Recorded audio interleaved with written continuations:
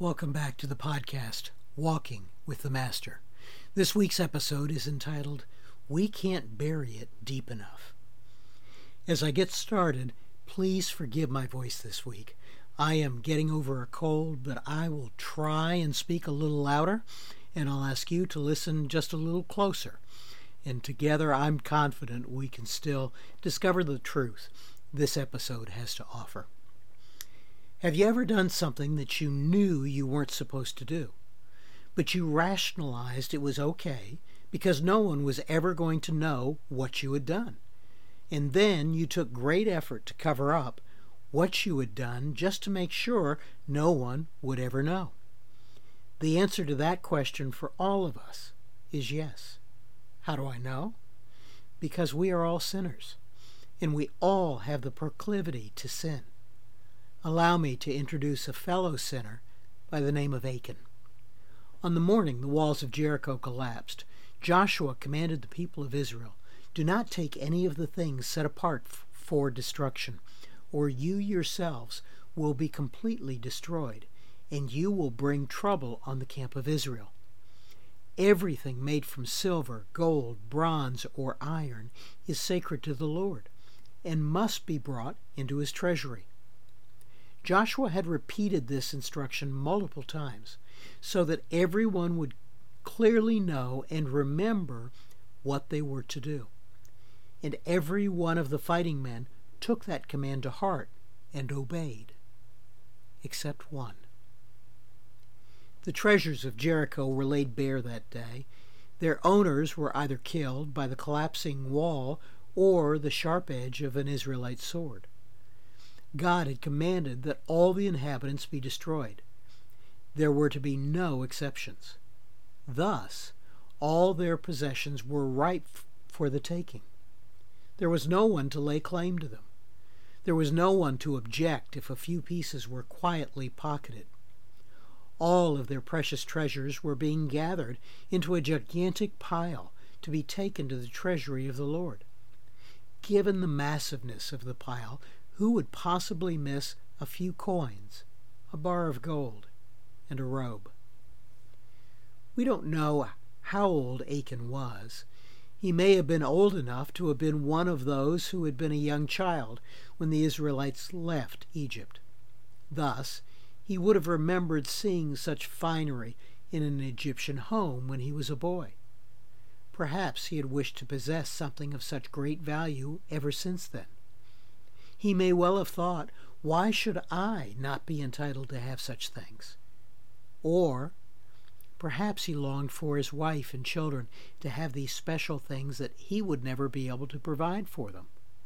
Or perhaps the temptation of greed and avarice may have overcome him through that same voice that had spoken in the Garden of Eden in days past, saying, "You will not surely die." Regardless of his reason, he decided this was his chance. He probably rationalized that pillaging a little bit of wealth along the way wasn't really going to hurt anyone. After all, the people who had owned them were dead. Whatever his thought process, Achan's sin began with a rationalization, just like ours does. The fighting men of Israel were organized. They had to be, or there would have been mass chaos. They were organized into tribes, then within those tribes into clans, and within those clans into families. There would have been an established order in which commands were passed from person to person within the ranks. And that same order would have been used in reverse to report back from the ranks to the commander. It is reasonable that after everything had been destroyed and collected that day in Jericho, there would have been a reporting back from the ranks to Joshua.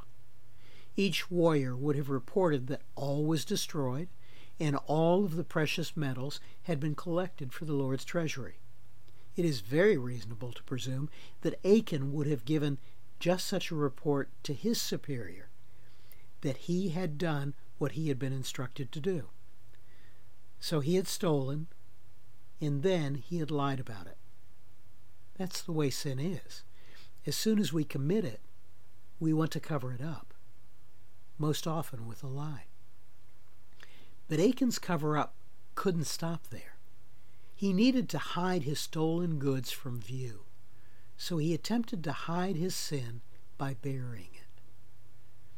As I was writing this article, I experienced a very real-time example of this very point. As a matter of fact, it is scary just how real and real-time it was. I Googled a phrase I was going to use in this article to describe Achan's sin. I wanted to make sure that the phrase would be an accurate description. But to my horror, the listings that came up under the phrase I was using all pointed to pornographic sites. And I realized that with one click, I could be at a place that I should never enter.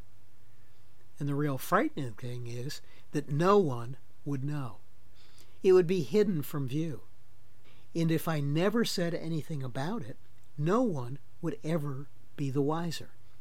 And I realized that at that moment, I had the exact same choice before me that Achan had.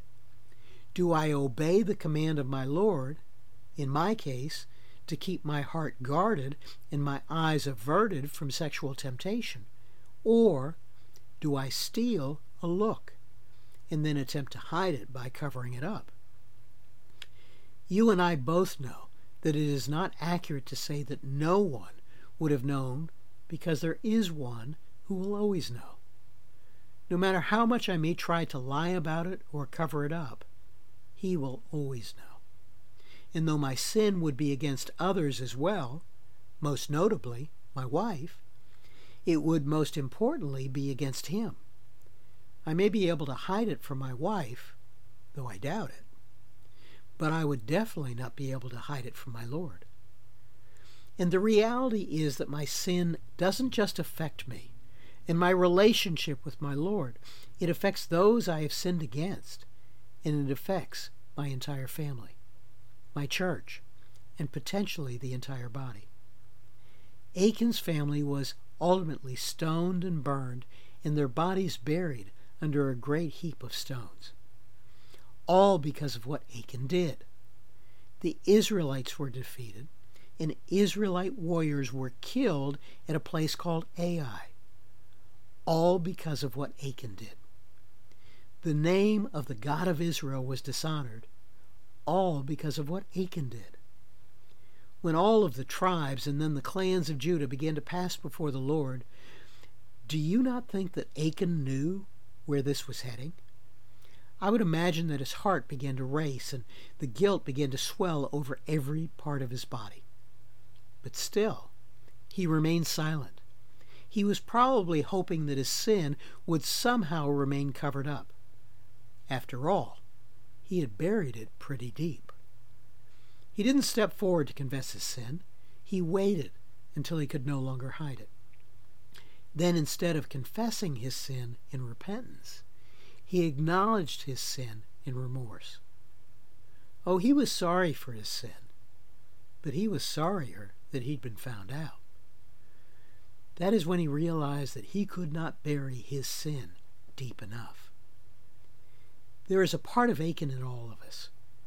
Scripture tells us that we all fall short of God's glorious standard.